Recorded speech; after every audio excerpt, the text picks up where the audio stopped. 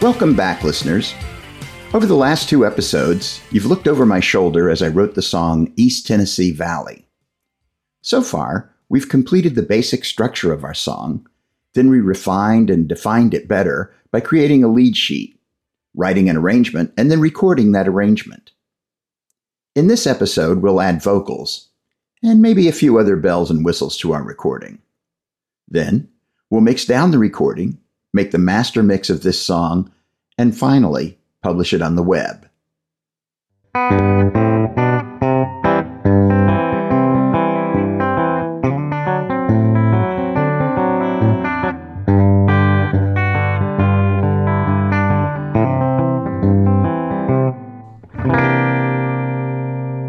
Hi, I'm Tim Rose, and this episode is part 3 of my Tim Tunes podcast, Songwriting, East Tennessee Valley, where you follow along as I write and record a new song. If you've not listened to parts 1 and 2, I highly encourage you to go back and give it a listen, and then come back and listen to this episode. This is a continuation of those previous episodes, and the horse, as they say, can see the barn. Let's get right to it. So, put in the headsets or earbuds or fire up the stereo, because this is happening right now.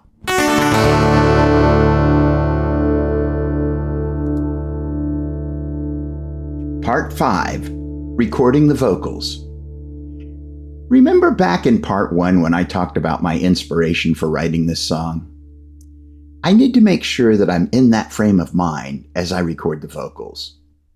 If I can successfully convey that feeling in my performance, I will have met my goals with the song and the recording. In a way, it's a lot like acting. I need to imagine myself in that situation and put myself back on the road coming into Knoxville. If I don't do that and just kind of sing along with the melody as I've written it in the arrangement, the song may sound dull and lifeless. In my little mind play of the song, I tend to think of the arrangement without the vocals as being like the set, the lights, the costumes, and the movement of the play.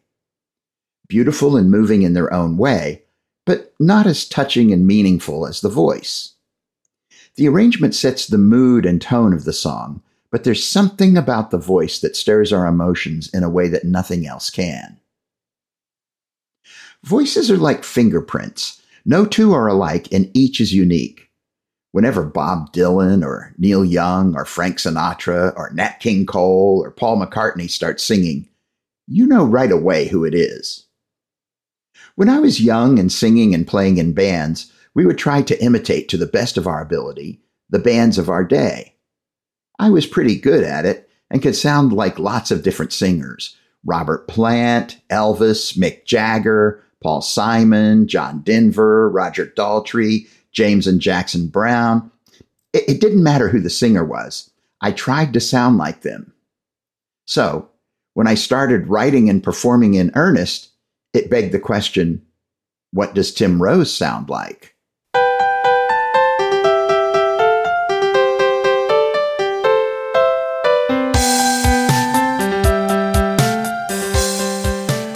When we listen to our voices for the first time on a recording, the reaction is almost universally bad. This is more because we don't sound anything like we hear ourselves in our own heads. It can take a long time to go from, "Oh my gosh, I didn't know I sounded like that," to, "Hey, I sound good." I needed to find my own voice, so I turned to my acting training. I developed a method where I relax and focus on the meaning of the song, and then I just sing it. I'm not trying to be any of those singers I mentioned before, although I'm sure they creep in from time to time. I'm focused on conveying the meaning and emotion of the song. Now, this is easy to say and simple to understand, but not so simple to do. I find that it's critical to warm up before I sing, especially as I've gotten older. Plus, warm-ups tend to relax you and get you out of the mindset of your day-to-day thoughts. They clear your mind and help you focus on the task at hand. It's hard to perform well when you're thinking about something else. Did I turn off the stove? Isn't my car payment due tomorrow? Why don't they call me back? I wonder if I've gotten any likes or comments on my post. These intrusive thoughts can interfere with concentration during a performance and lead to, at worst, mistakes, and at best, unintended micro-inflections that distract from the performance. And, make no mistake, recording is a performance. There's just nobody listening while you're recording. It's important to be able to hear yourself when recording. This may sound like a no-brainer, but in the hustle and bustle of recording, it's easy to miss, especially if you're both performing and engineering the recording. Also, unlike the days of old and analog recording, you can't let the meters get into the red. You've probably seen sound meters before. There are graphic meters that represent the sound level in a kind of bar graph, and then there are needle meters that show the volume on a dial sort of arrangement with a needle moving back and forth according to the sound volume. In both types of indicators, there's a red region that indicates the volume is too high. With the analog recordings, i.e. actual tape or record recordings, it's okay for the sound to peak out quickly and then fall off. With digital recordings made on a computer, it is not. Both analog and digital peaking produce distortion in the mix. The analog distortion can produce a pleasant kind of compressive effect if it isn't too intense. Any distortion produced in digital recordings, however, is just bad. It will introduce loud clicks and nasty, hurty sounds. It's almost as if the computer recording the digital sound says, "I have no idea how to interpret this signal, so here is something to torture you with."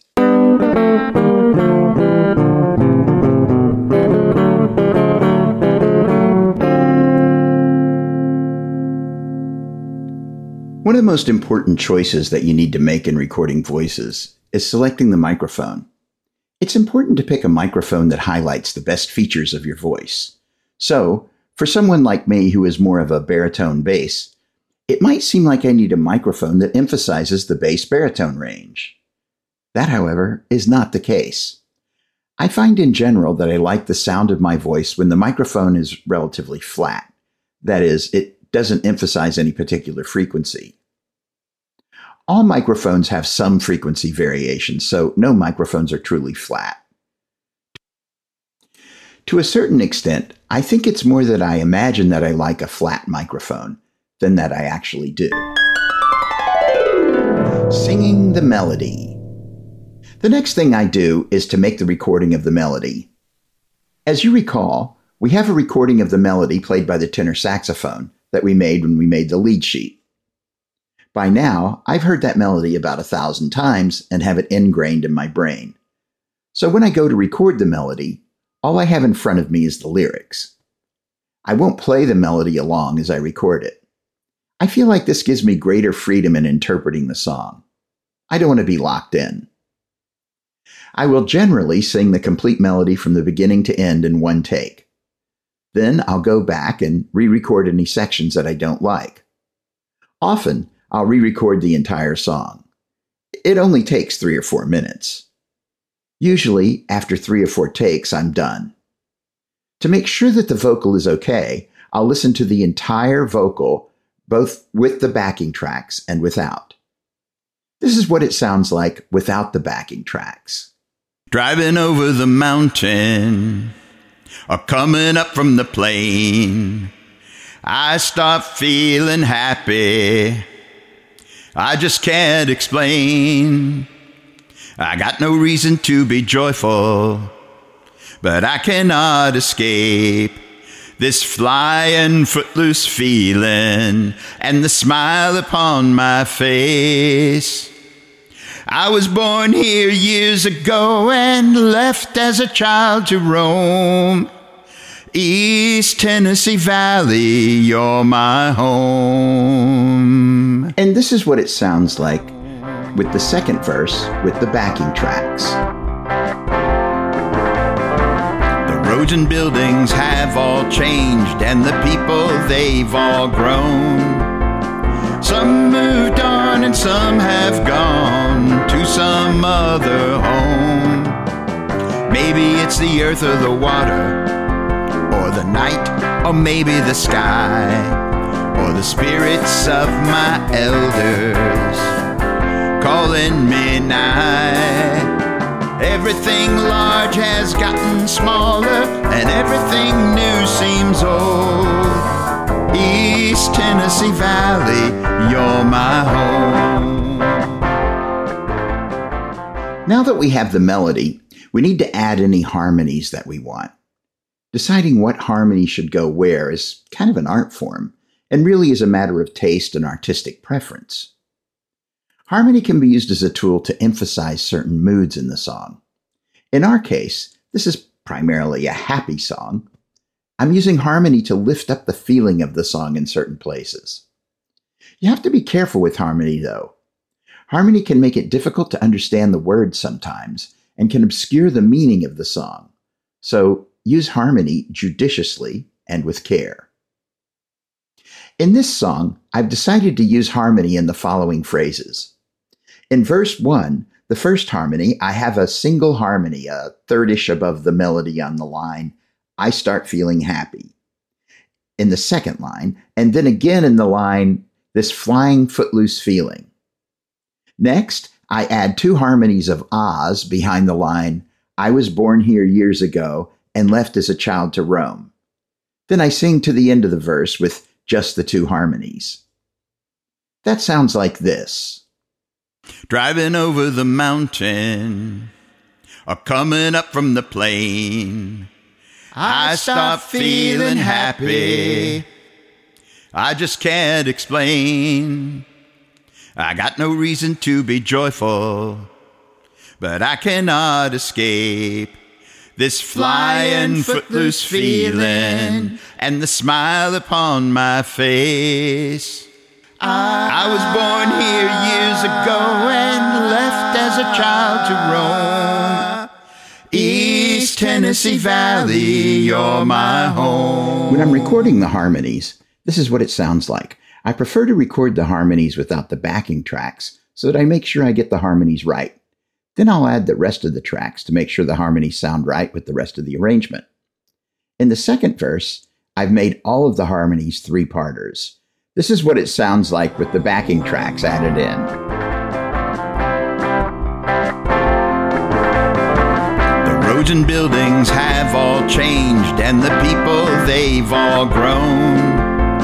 Some moved on and some have gone to some other home. Maybe it's the earth or the water, or the night, or maybe the sky, or the spirits of my elders calling me nigh. Everything large has gotten smaller, and everything new seems old. East Tennessee Valley, you're my home. The next harmony section is the bridge, which is done entirely in 3-part harmony. Without the backing tracks, that sounds like this. At the end of the day, I don't care why this place means so much to me, but I remember living here and being loved unconditionally. Sounds pretty good to me. There are additional harmonies in the last verse, and of course a great big old harmony ending, but I think I'll save those for the final mix.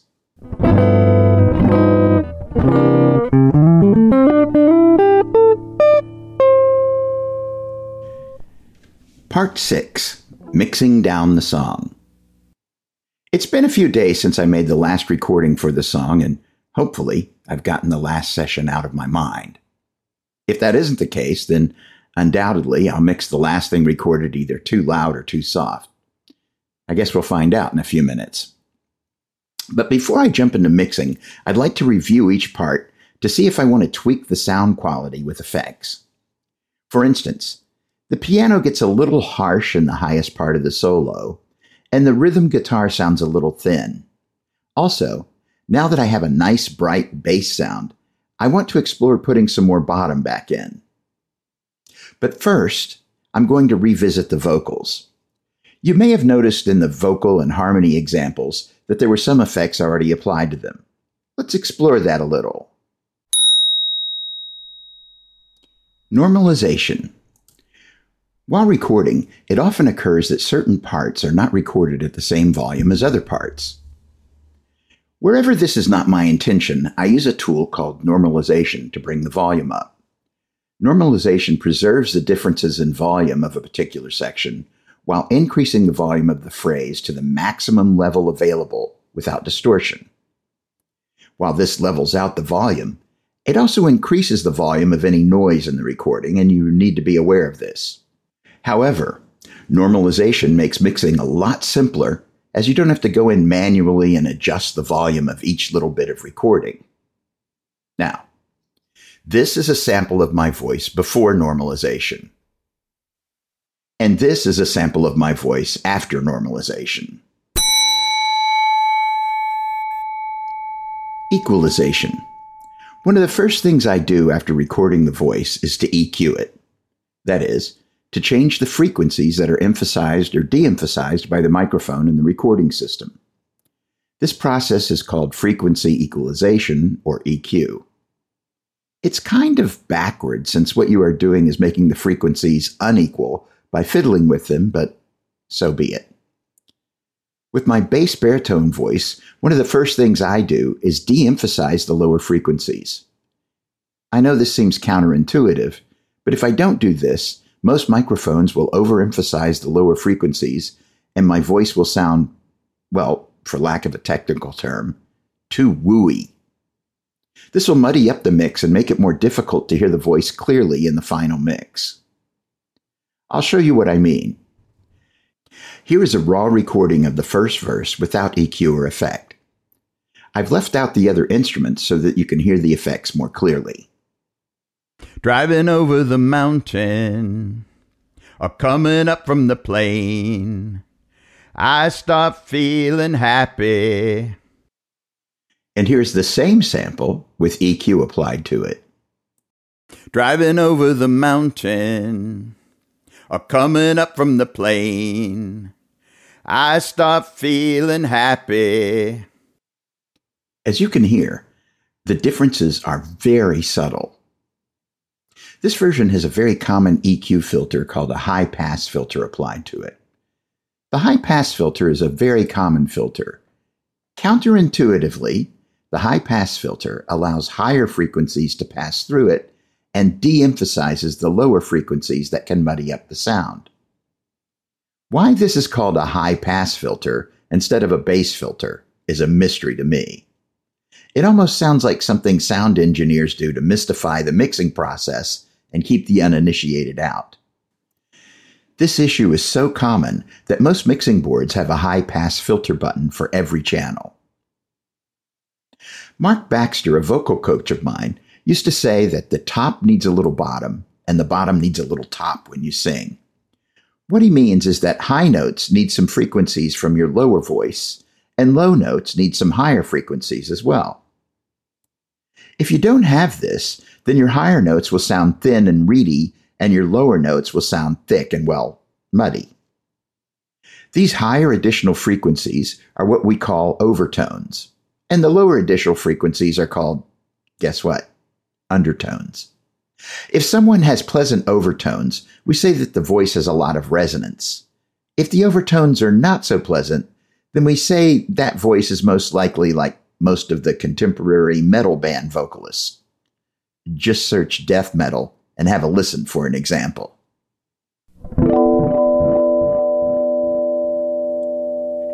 Creating virtual space.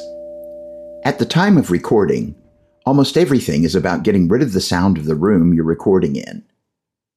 That makes the recording sound kind of dead, so we have to add back some kind of ambience to breathe life back into the recording. There are numerous tools available to do this, but I like to use good old-fashioned reverb. Ambience comes from the sound reflections in a space where you are recording. So, a virtual large performance hall may sound like this. Or a small room may sound like this. And this is the sound of a train station.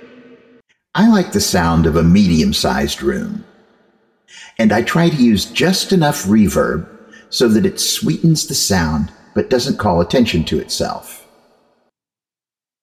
Any effects that I use judiciously. Otherwise, the recording loses the feel of the performance and starts to feel artificial and flat. Everything that you do changes the quality and timbre of your recording, so tread lightly.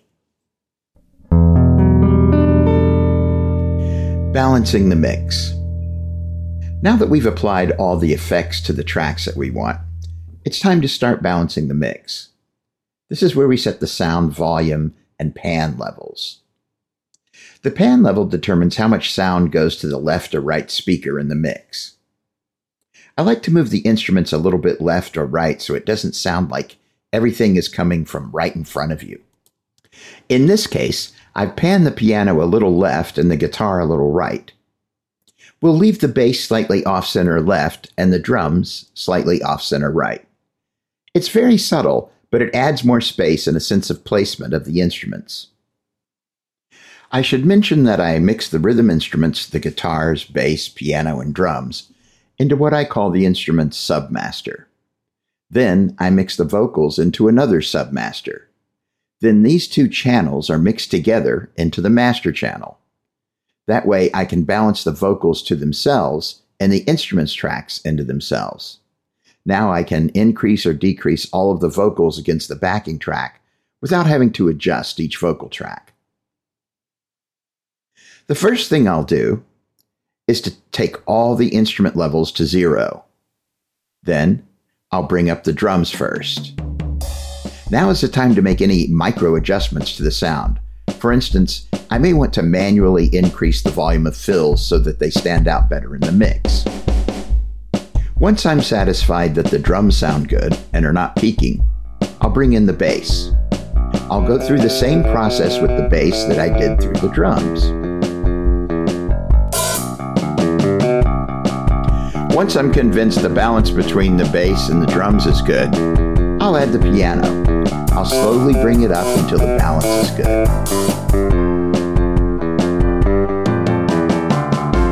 Next, I add the rhythm guitar.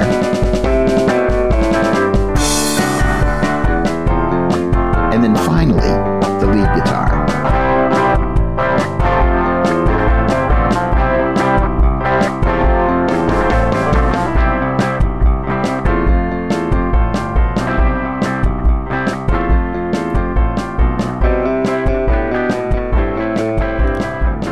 While working with the track, I found that it was too dense. The song needs more air, it needs to breathe, so I decided to try a little experiment. After selecting the instruments, I made audio recordings of each of them so that I could better manipulate each sound. Now, I'm going to try to play the synths with different instruments. The piano will still be a piano, and the bass will still be a bass, and the drum kit will still be a drum kit, but the samples will be different. Then, I'm going to hard pan the old instruments to the left channel and the new instruments to the right channel. I'm going to attempt to hollow out the middle of the virtual space and put vocals and guitars in here. You'll hear it in the final mix. Once all of the instruments have been balanced, I'll mute the instrument submaster so that I don't hear the instruments anymore and start working on the vocals. I'll bring up the melody first. Driving over the mountain or coming up from the plain, I start feeling happy. I just can't explain. I got no reason to be joyful, but I cannot And then the first harmony track. This flying footloose feeling and the smile And finally, upon my face. the second harmony track. I was born here years ago and left as a child to roam. East Tennessee Valley, you're my home. Once I'm satisfied the vocal track is properly balanced, then I'll unmute the instrument track and balance the instrument track with the vocals track. Now comes the most boring part of the whole process. I need to listen to the mix over and over and over again for little tweaks that I need to make. Also, I need to try the mix out on different speaker systems to see how it sounds on cheap little speakers and earbuds.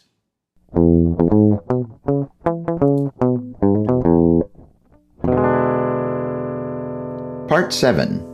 Making the master. Once the balance is complete, I'll create a master mix by exporting the music into a single music file. The Cakewalk system stores sounds in WAV format, but the WAV files are too large for most streaming services, so I usually mix down to FLAC format or occasionally MP3. After checking the master mix to make sure it isn't distorted or too soft, I'll let it sit for a few days to let my ears clear out.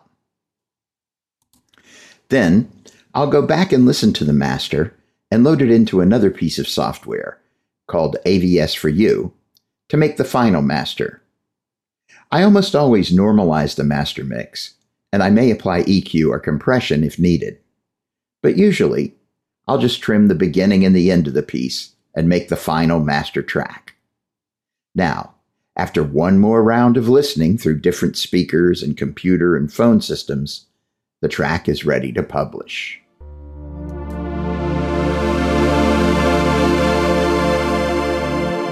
Part 8.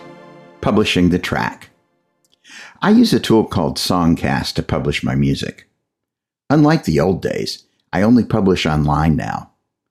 Songcast will distribute the song to multiple places so that it's available for streaming and downloading. But, sadly, nobody downloads anymore and streaming just doesn't pay. Last year, I had 740 streams and sold one track. I made a whopping $5.18.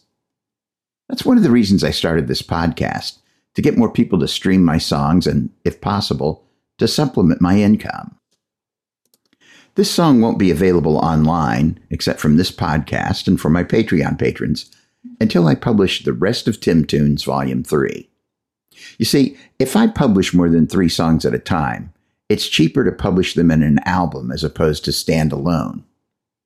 Regardless, once published in the tool, the song is available for streaming or downloading from Apple Music and iTunes, TikTok, SoundCloud, Pandora, Facebook, Tidal, MediaNet, Amazon, YouTube, and Spotify, to name a few.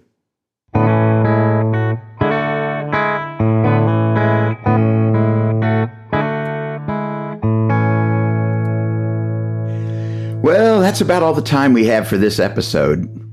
Wait, what? You want to hear how the final mix turned out? Well, why didn't you say so? Without further ado, here is the world premiere of East Tennessee Valley.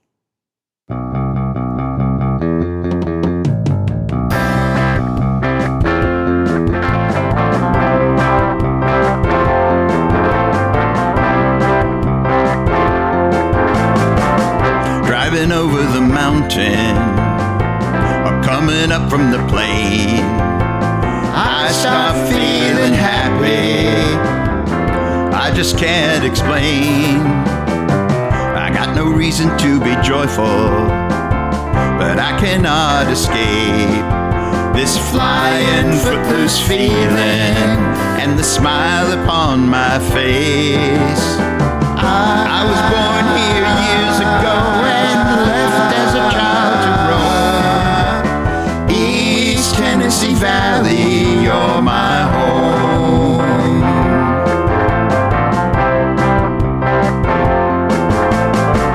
The roads and buildings have all changed, and the people, they've all grown. Some moved on and some have gone to some other home. Maybe it's the earth or the water, or the night, or maybe the sky, or the spirits of my elders calling me nigh.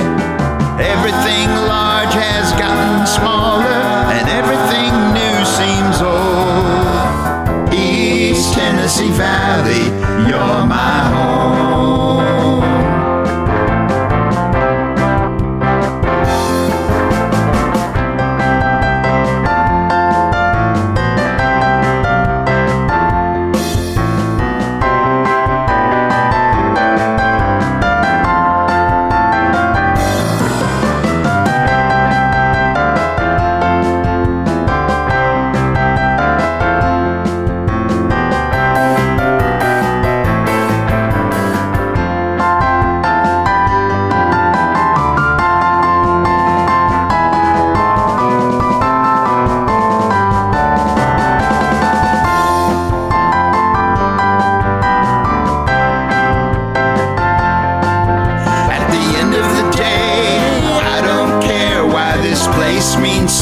much to me. But I remember living here and being loved unconditionally. Here I had my first family, learned the meaning of soul and heart, what it means to be good to each other, why we should all do our part. Home and safe and easy going, friendly people thinking happy thoughts. It's not so hard to figure out where my heart is caught. Now I guess I know the reason this place lifts my soul. East Tennessee Valley, you're my home. East Tennessee Valley, East Tennessee Valley, East Tennessee Valley, you're my home.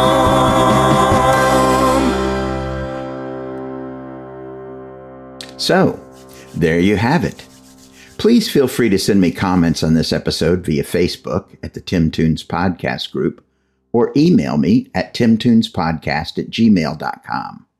Or, if you're a Patreon subscriber, you can send me messages via Patreon. Speaking of Patreon, I'd like to give shout-outs to two of my donors. We've recently received donations from Terry Sullivan and Sally Sislak. Thank you guys so much for donating. It means the world to me and keeps the podcast going. By the way, my Patreon site is now up and running at Patreon, patreon.com/TimTunes. You can subscribe for a monthly donation of $3 to become a Tim Tuna level donor, or $5 for the Tim Tunes Saints level. In return for your patronage, you'll have access to all kinds of extra content like this song. Tim Tunes Saints will have complete online access to my song library. If you choose to donate, then I thank you in advance. If not, then you can also help the podcast by liking or reposting my Facebook posts, or if you listen on iTunes, please rank me favorably. That'll go a long way towards increasing my reach. However you choose to support the show, I appreciate you. Thanks for listening.